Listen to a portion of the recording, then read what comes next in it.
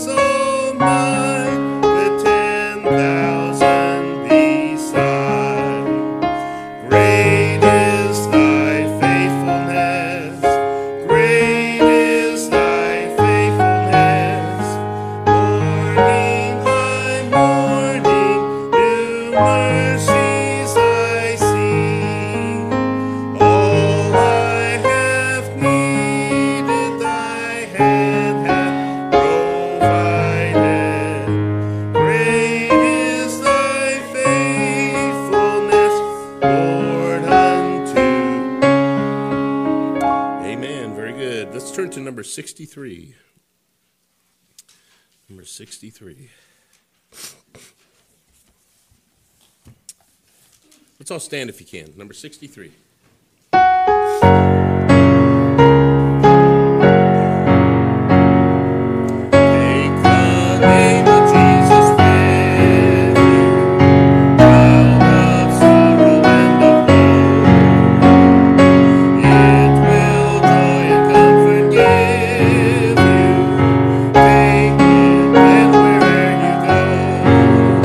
Precious name, oh how sweet.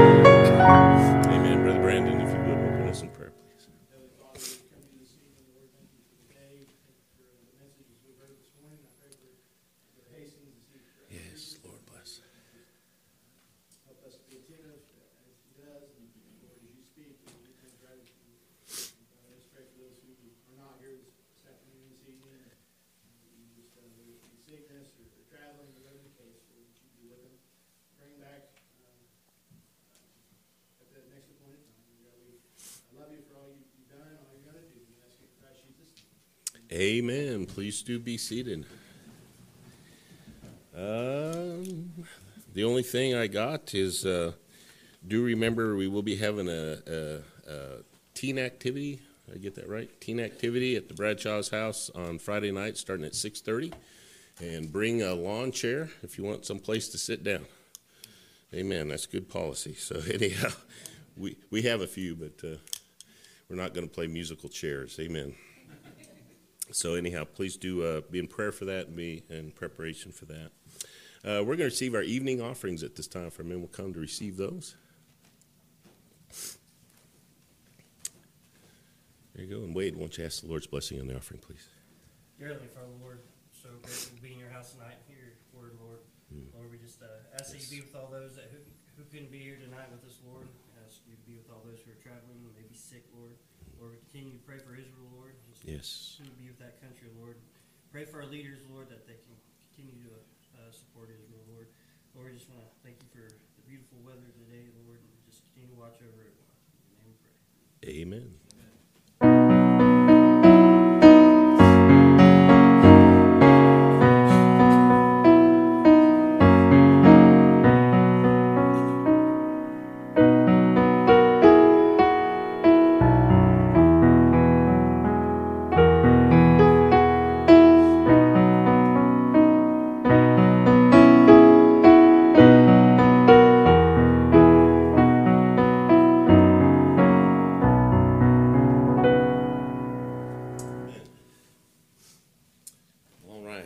To sing number 160. 160.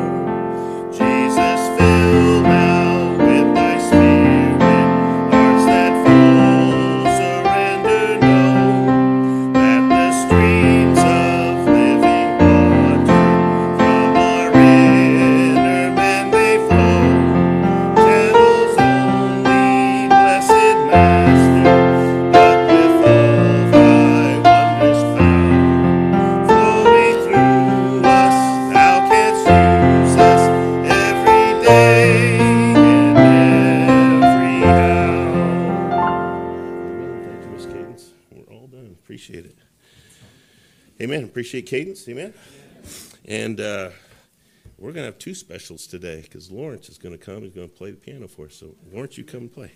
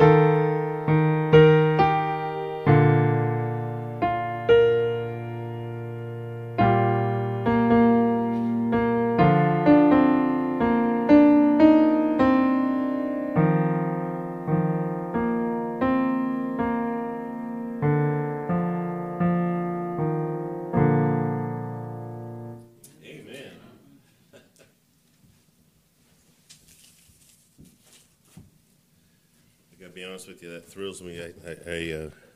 Praise the Lord. What a blessing. Amen. When I was about 16 or 17, I really, really wanted to learn how to play piano, and the only person I knew was a friend of mine, and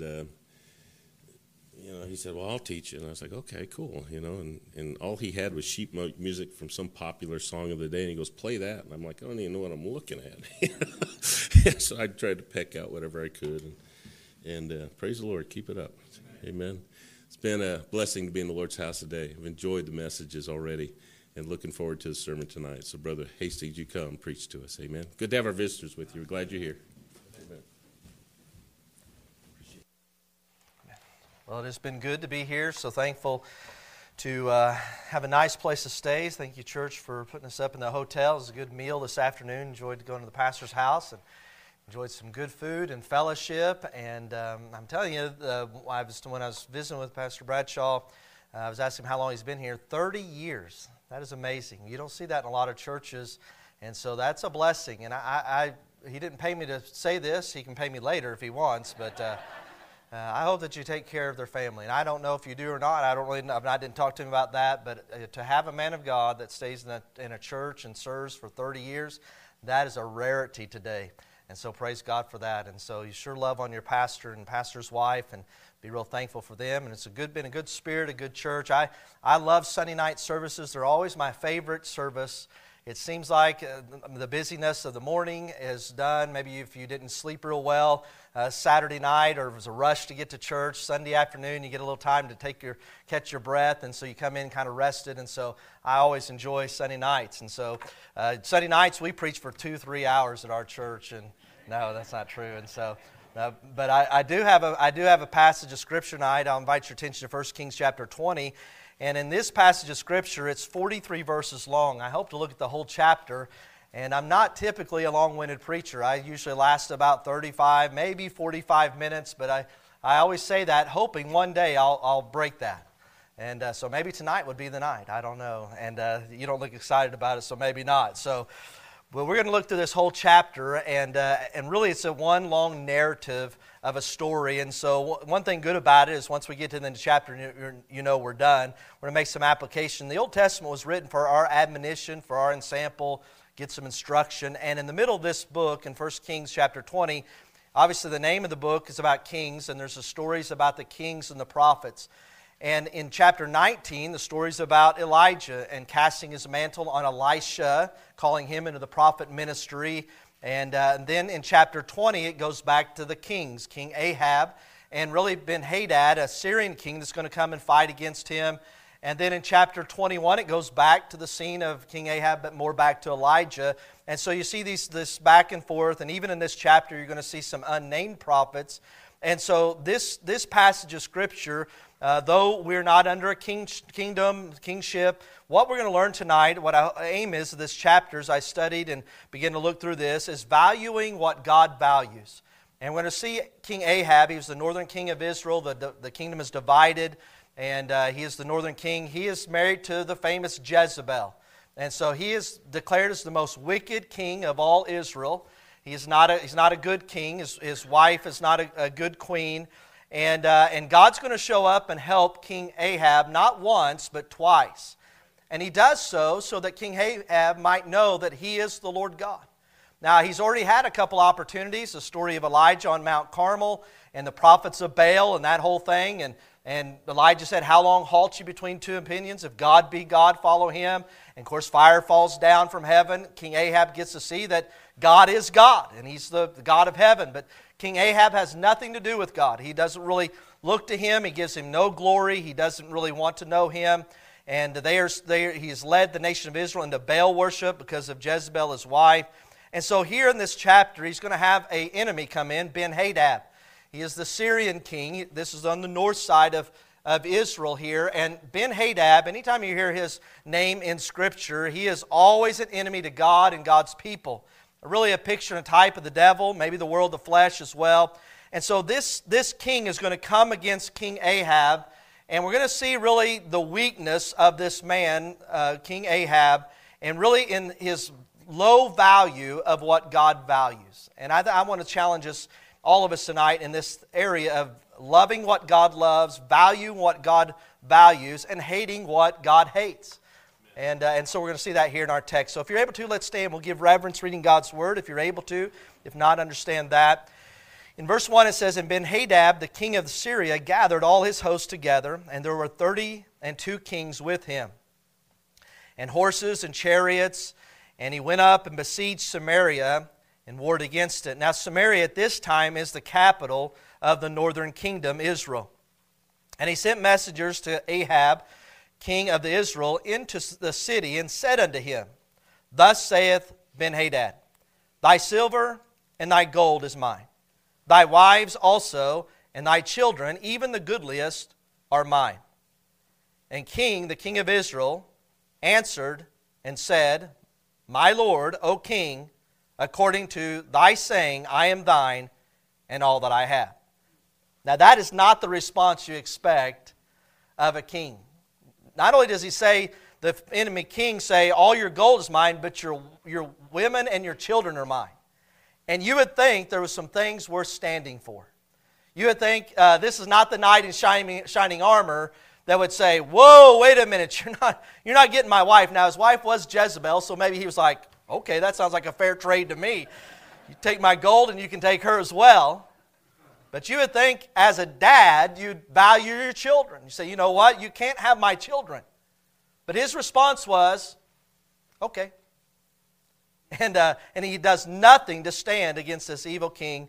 And we're going to see this story as we go tonight. Father, we love you. We thank you so much for the Word of God. Thank you for speaking to us from it. Lord, we're so thankful that we have the promise that it will not return void. I pray that you'd arrest our attention for these next few moments. And God, that this story would not just be a history lesson of something that happened many years ago, but Lord, that would be very applicable to us tonight and helping us understand and loving and valuing what you value in life. And so, Lord, I pray that you would just help us tonight to hear from heaven, speak to us individually.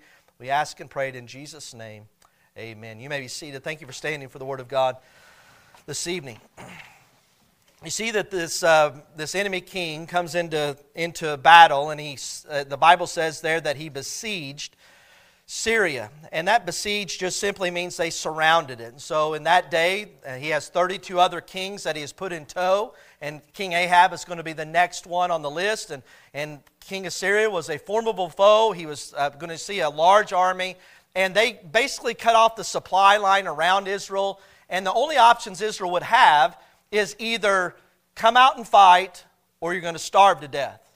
And here's your options, because we have besieged the city, you are cut off. He sends messengers into the king and says, we've got your city surrounded. You can either come out and fight us and die, or you're going to die if you don't do anything. We've got everything cut off. Nothing is coming into your city.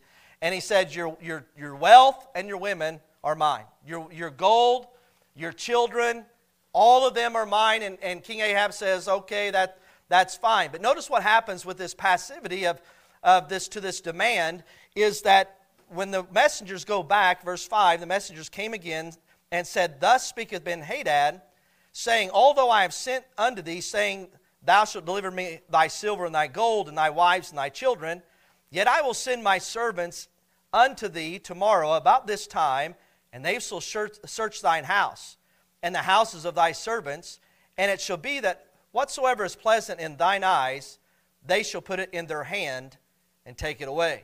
And so here, the passivity of this King Ahab by saying, you know what, if that's what you want the silver, the gold, you want my wife, you want my children, that's fine, you can have it. When those messengers went back, the Ben-Hadad says, well, if he's that easy, we're going to take everything.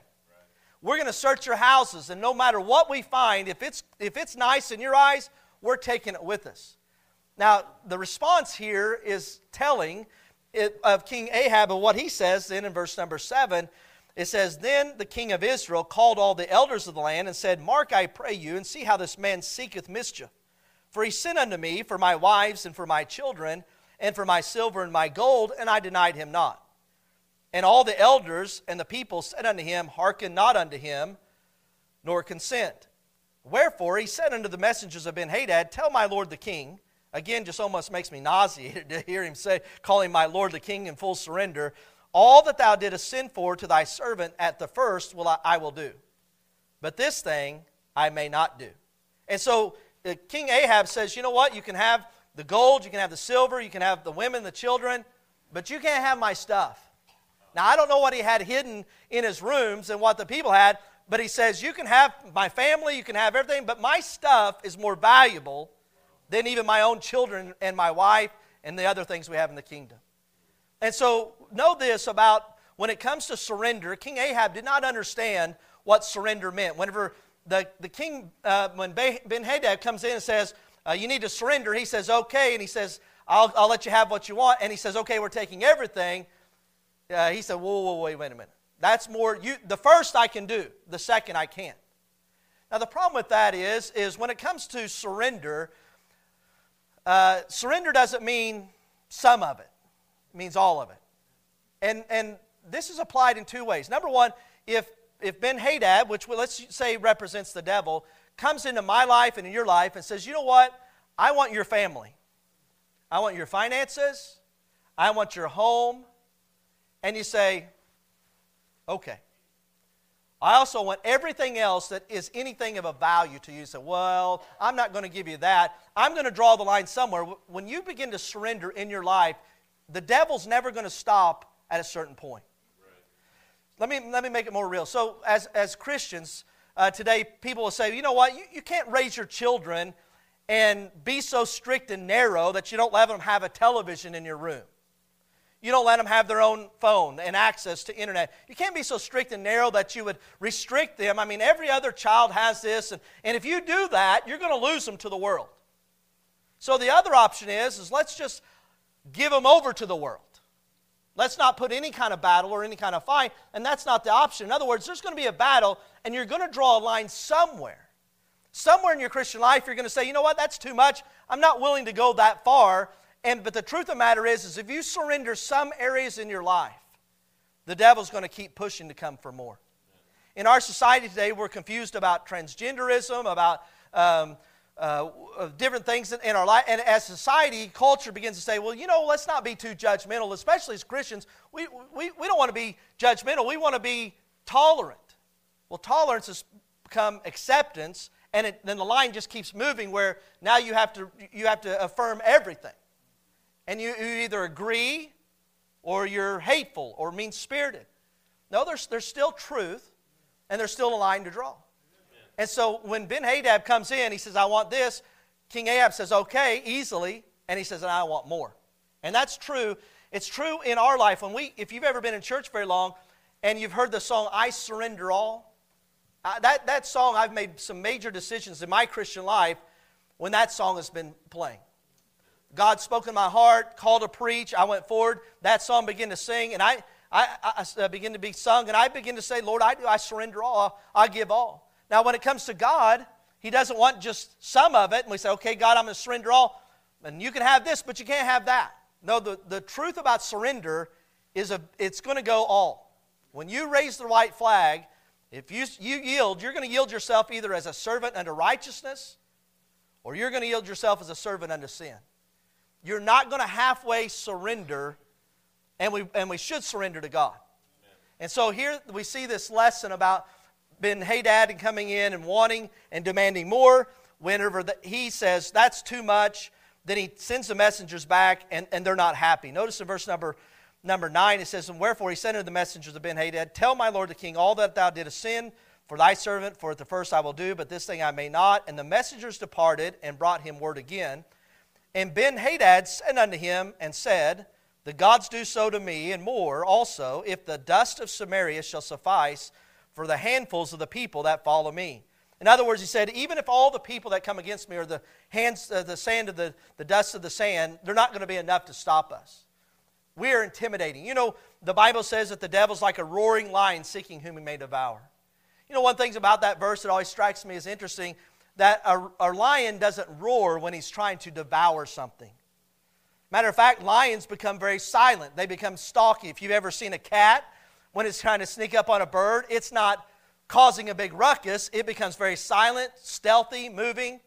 And the thing about the devil, the Bible says as a Christian, greater is he that is in me than he that is in the world. And the devil is the master intimidator.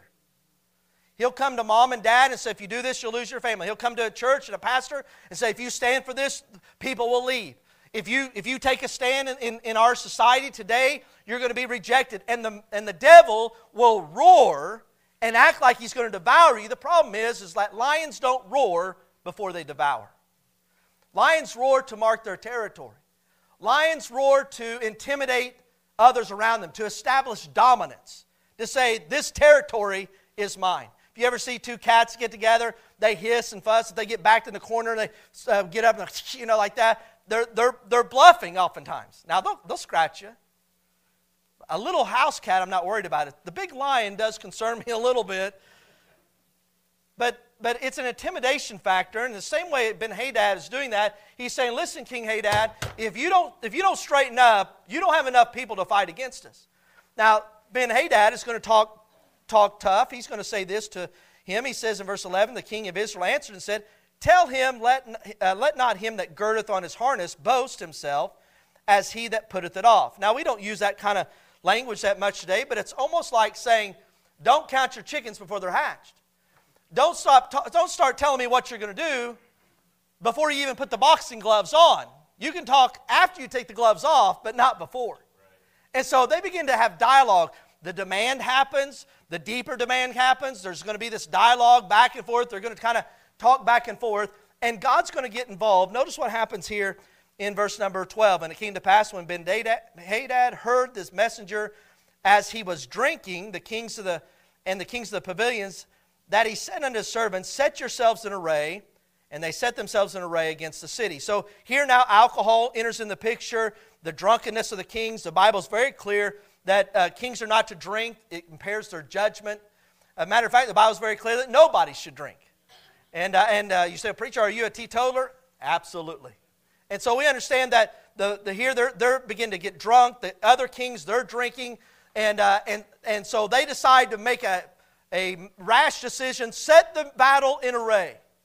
And the man of God and a prophet of God begins to show up to King Ahab. Notice there in verse number 7 and verse number 13. And behold, there came a prophet unto Ahab, king of Israel, saying, thus saith the Lord. Now so far, King Ahab has heard, thus saith Ben-Hadad. Now he's going to hear, thus saith the Lord. And this is going to be an unnamed prophet. We don't know who it is. And he's going to speak to Ahab. Now remember, King Ahab has nothing to do with God.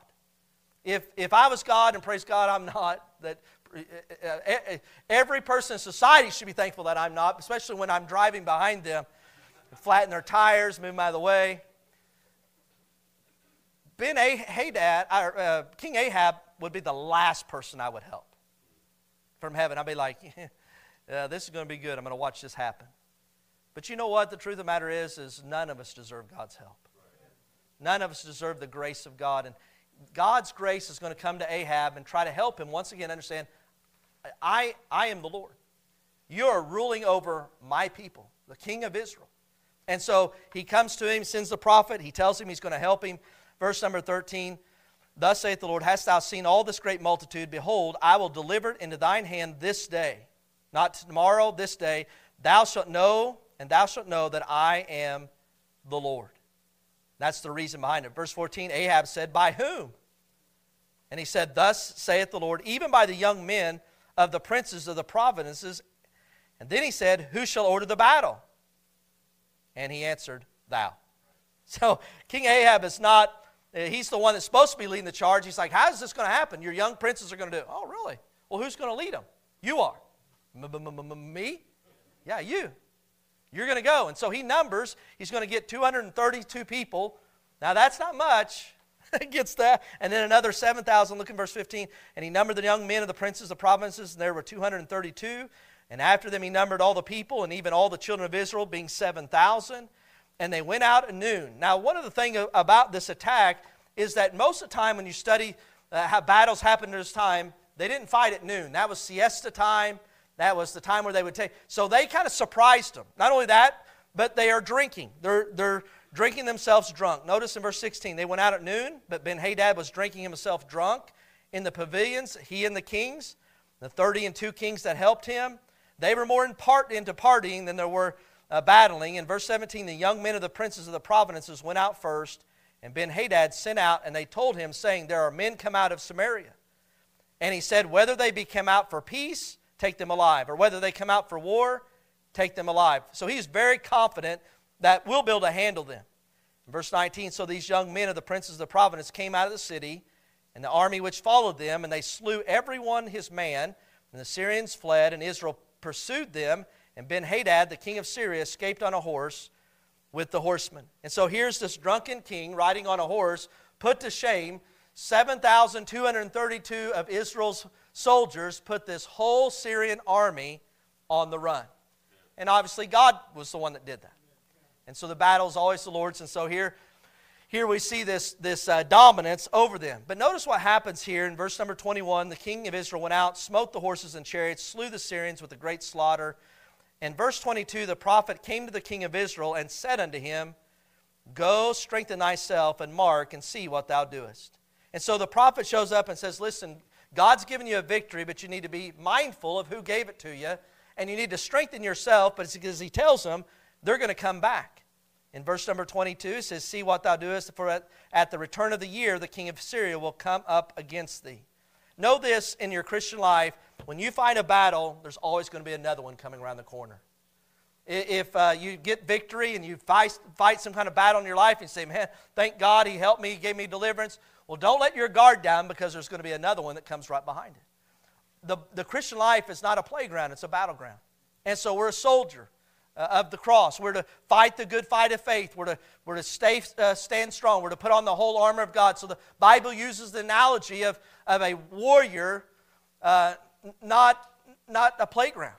And so here the warning has gone towards this king. I've delivered you. I've helped you. Now see to it what you do. They're going to come back. And in that day, they didn't fight all the time during the year. They would oftentimes have seasons of war. And so Syria retreats and begins to kind of lick their wounds, but they get ready. Notice what happens in verse 23. The servants of the king of Syria said unto him, their gods are the gods of the hills. Therefore, they were stronger than we. But let us fight them in the plain, and surely we will be stronger than they. Now this is bad counsel. And they're saying, they're gods of the hills. We got the gods of the plains. We fight them down here and we'll be able to get them. And verse 24, do this thing, take the kings away, every man out of his place, and put captains in the rooms. In other words, take the 32 kings that are a bunch of monarchs and partiers and put warriors in their place. And let them fight. In verse 25, number thee an army like the army that thou hast lost, horse for horse, chariot for chariot, and we will fight against them in the plain, and surely we shall be stronger than they. And he hearkened unto their voice and did so. And it came to pass at the return of the year that Ben-Hadad numbered the Syrians and went up to Aphek to fight against Israel.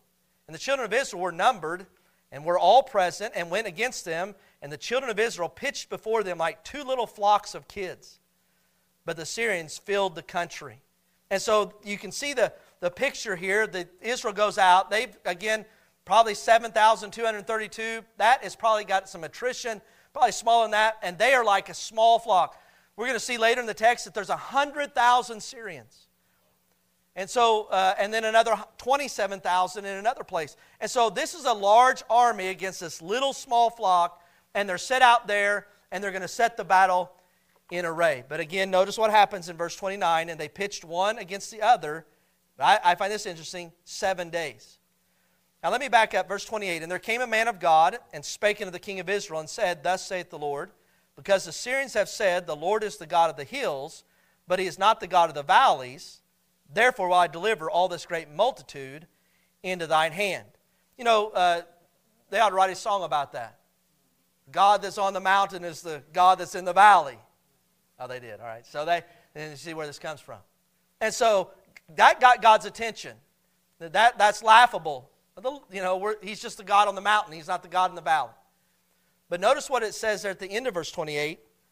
And ye shall know that I am the Lord. You know, God kept trying to reveal himself to Ahab. He kept trying to give Ahab an opportunity to understand, I am the God of heaven. You know what God does in our life is he'll allow battles to come, and sometimes he'll help us even when we don't seek his help. Even when we don't pray and say, God, I need your help. God will intervene. He'll do stuff that sometimes we don't even acknowledge. We don't say, well, God obviously helped me out. Maybe other people can see it. You're not interested in God? You know why God would do such a thing? So He could reveal Himself to you. To reveal Himself to me. That God loves us and He wants to be a part of our daily life. That He wants to be a God not just on the mountain. He's the God in the valley. He's able to give victory everywhere. And so that we might know that He is God. This is the value. This is loving things. This is what God loves. He values this. Our homes, our family. He values, God sees things that He wants us to understand, that He loves us, He cares for us, and He has things that He loves. Now notice in verse 29, they pitched one over against the other 7 days.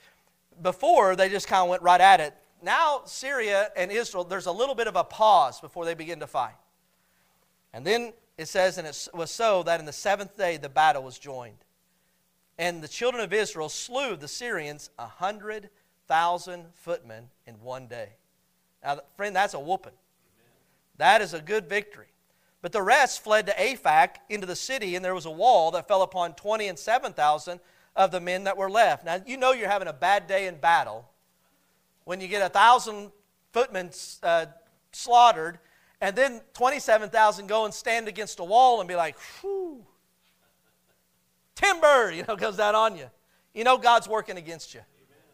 And the hand of God was with Israel. He was blessing them. Listen, today as we pray for Israel and the peace there, it's amazing to me that a little country that size can attract the world's attention.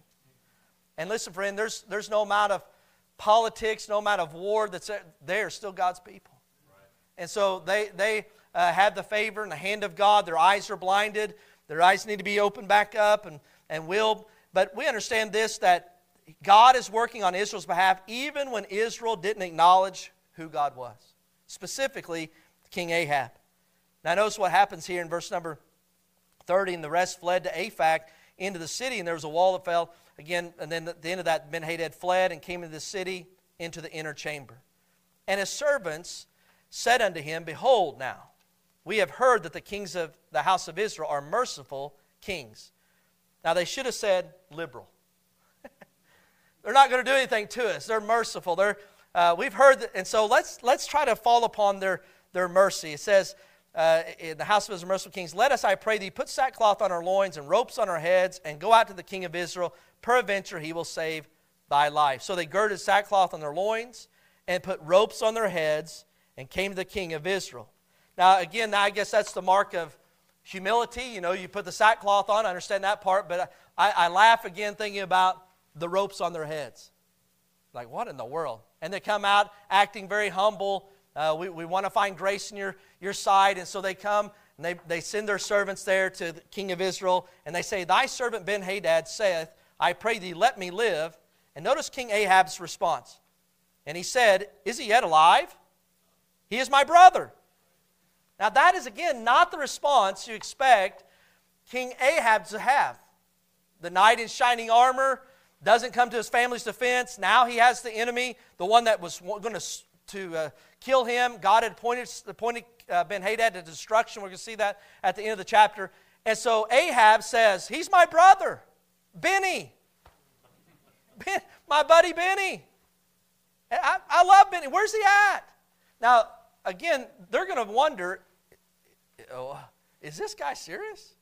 They're looking for a trick. Notice in verse 33, Now the men did diligently observe whether anything would come from him, and did hastily catch it. And so they're trying to watch him, saying, Is this a trick?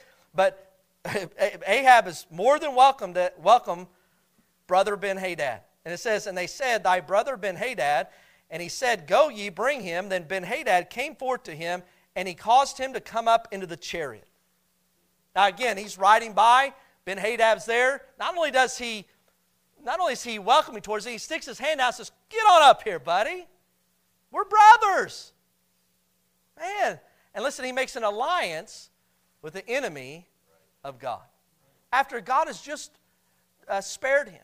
And there's so much application. We can make application. I'm going to trust it, and at the end we're going to try to do so. But the Spirit of God, how many times does God help His people?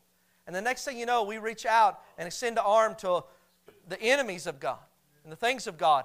And instead of loving the things that God loves and hating the things that God hates. Now today it's almost like, what do you mean hate?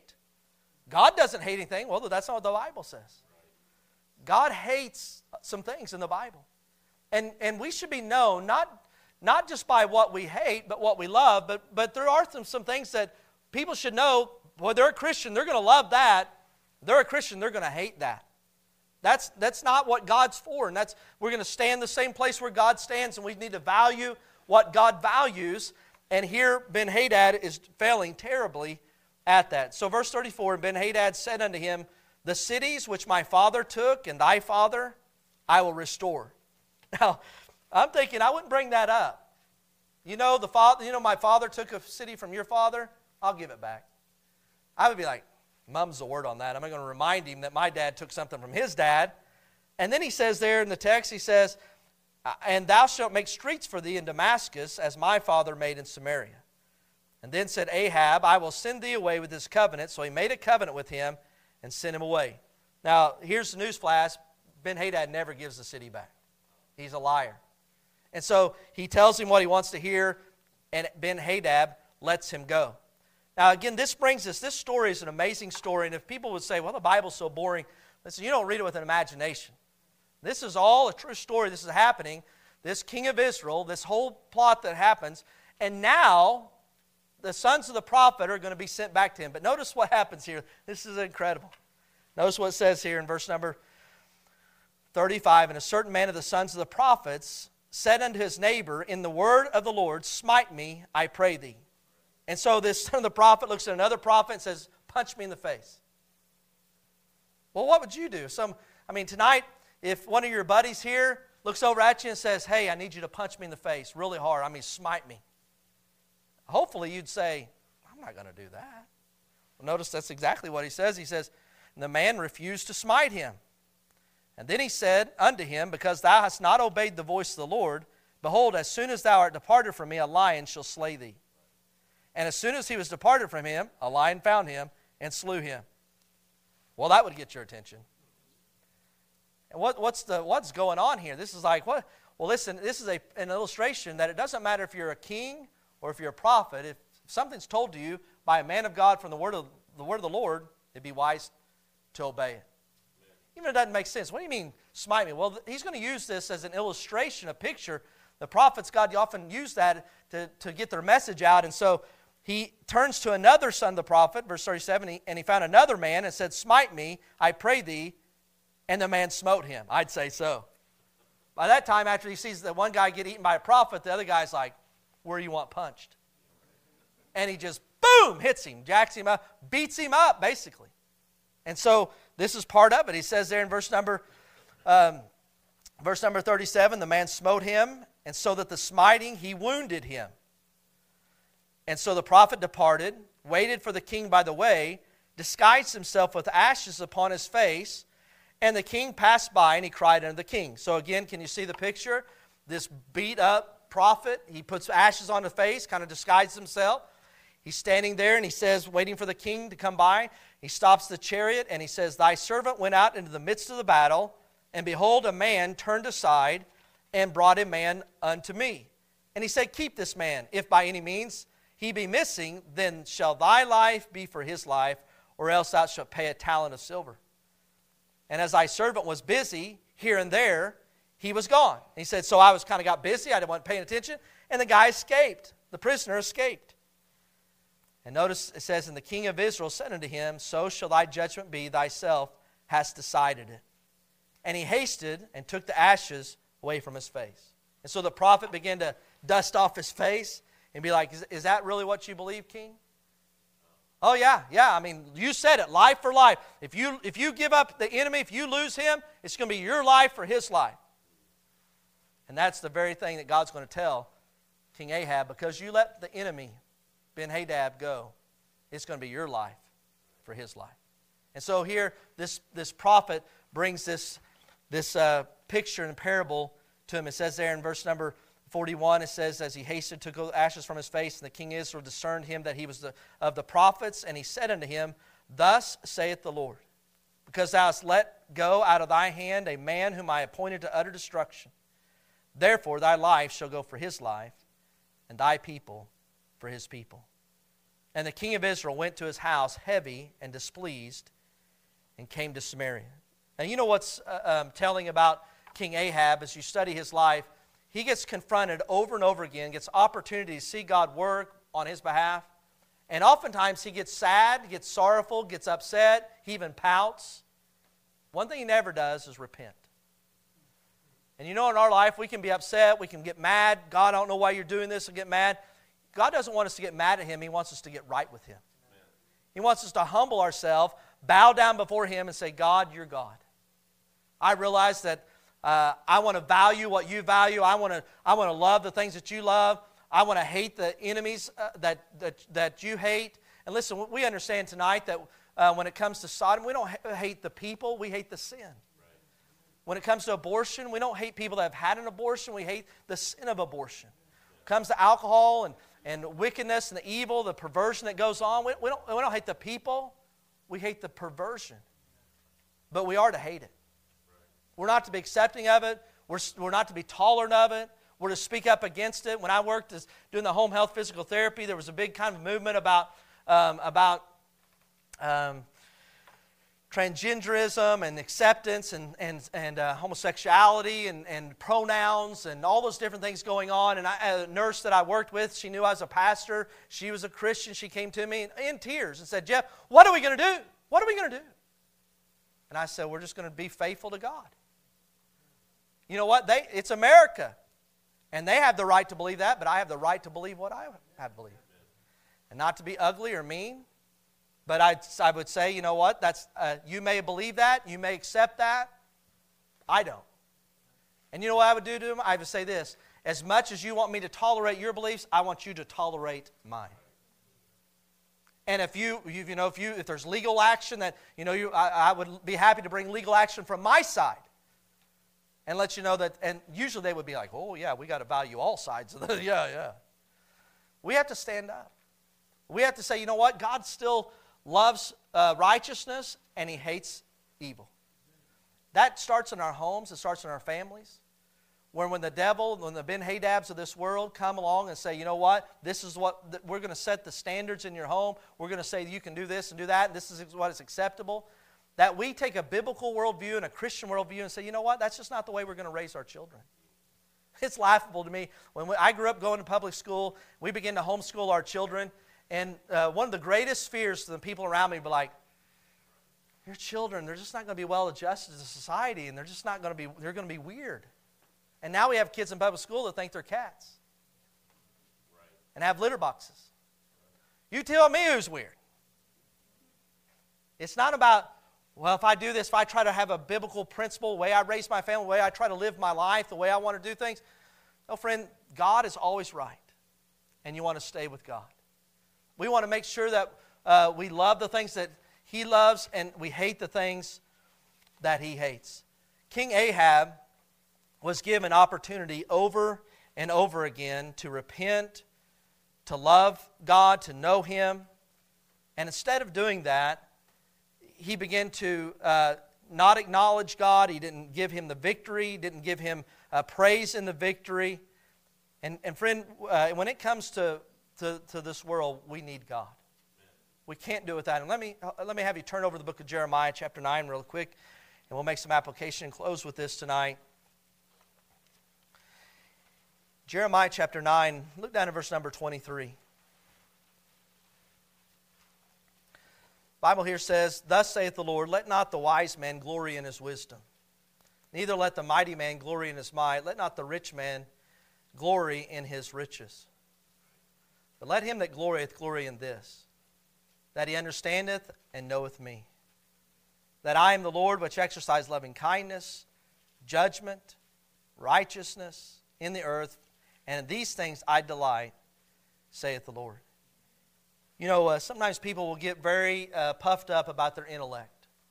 Listen, I've met people that they thought they knew everything, and you could tell right away they weren't the sharpest crayon in the box. They thought they knew more than what they knew. I've met people that I'm like, whoa, that person's out of my league. They are a brainiac. They just know so much. But you know what? Your intellect is not what's impressive.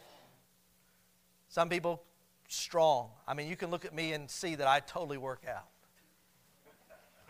Bench press thousands of pounds. I mean, just absolute muscle.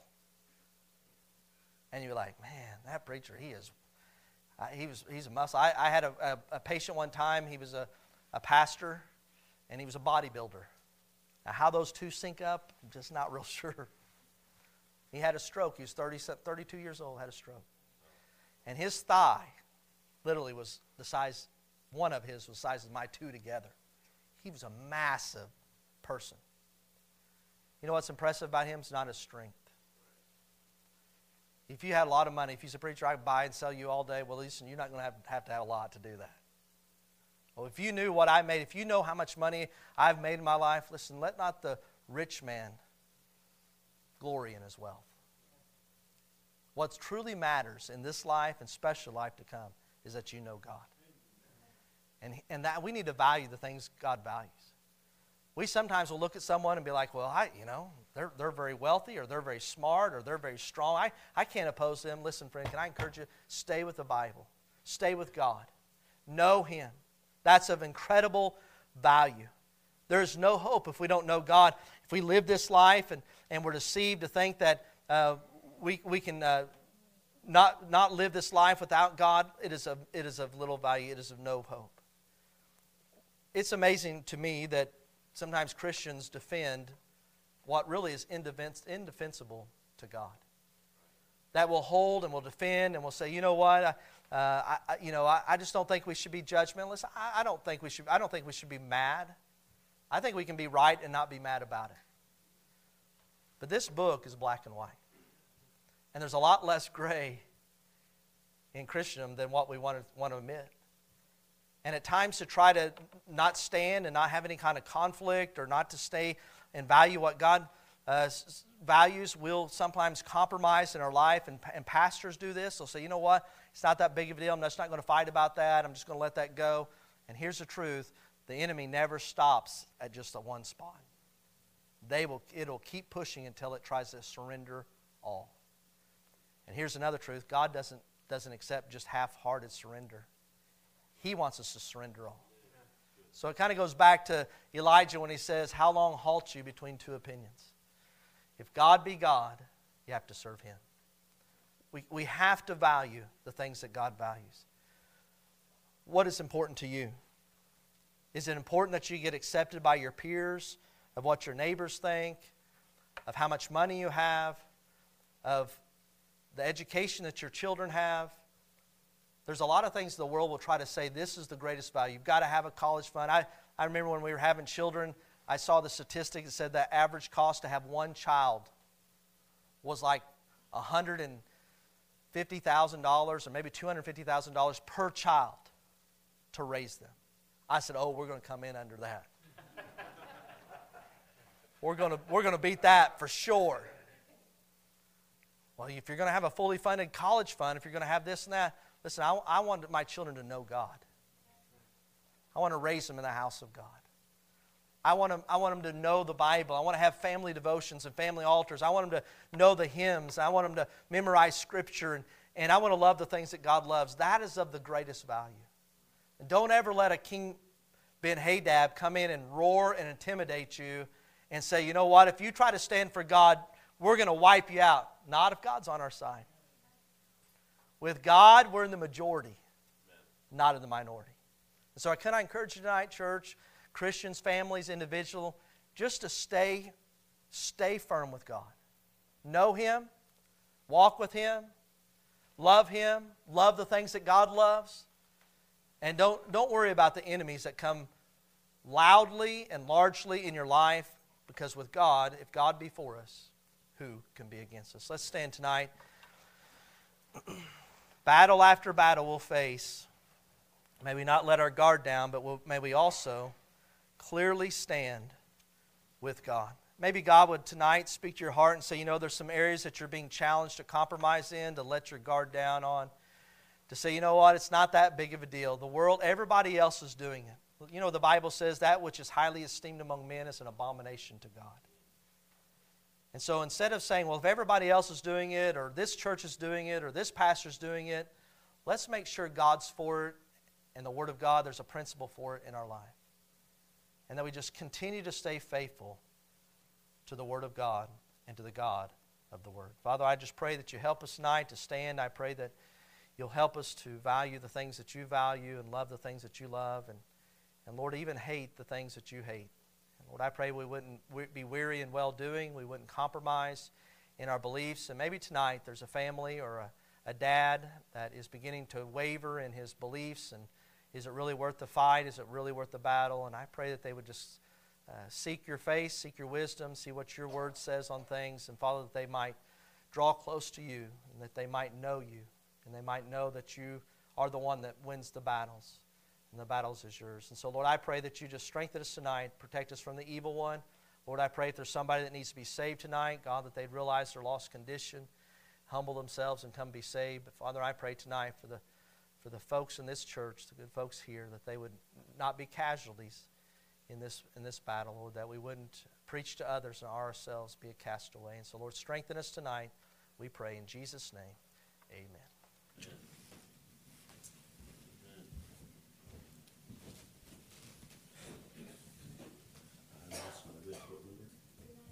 Number 393, listen to invitations from the Lord. I tell you, there's a lot in there.